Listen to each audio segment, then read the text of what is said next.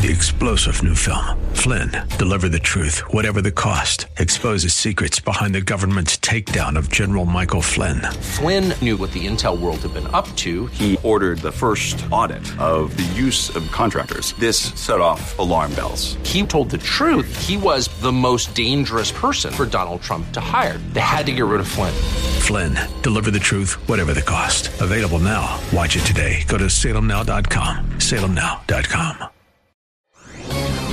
This is Jerry Bowyer of Town Hall Finance for townhall.com. As we approach a new administration, it is important to uphold an element of American exceptionalism, a peaceful transition of power. There's been nothing wrong with investigating and challenging illegal voting practices. But what is absolutely wrong is any call for violent resistance, in this case to Joe Biden and his election. We're seeing calls in social media for violent responses, either in the form of rebellion or in the form of martial law. Not only is this rhetoric dangerous, it runs against principled conservatism. The founders only declared independence after a long period of abuses by the king, and then used force in self-defense. The Bible admonishes Christians to, quote, submit to the governing authorities. The inflammatory rhetoric does nothing to help the conservative movement.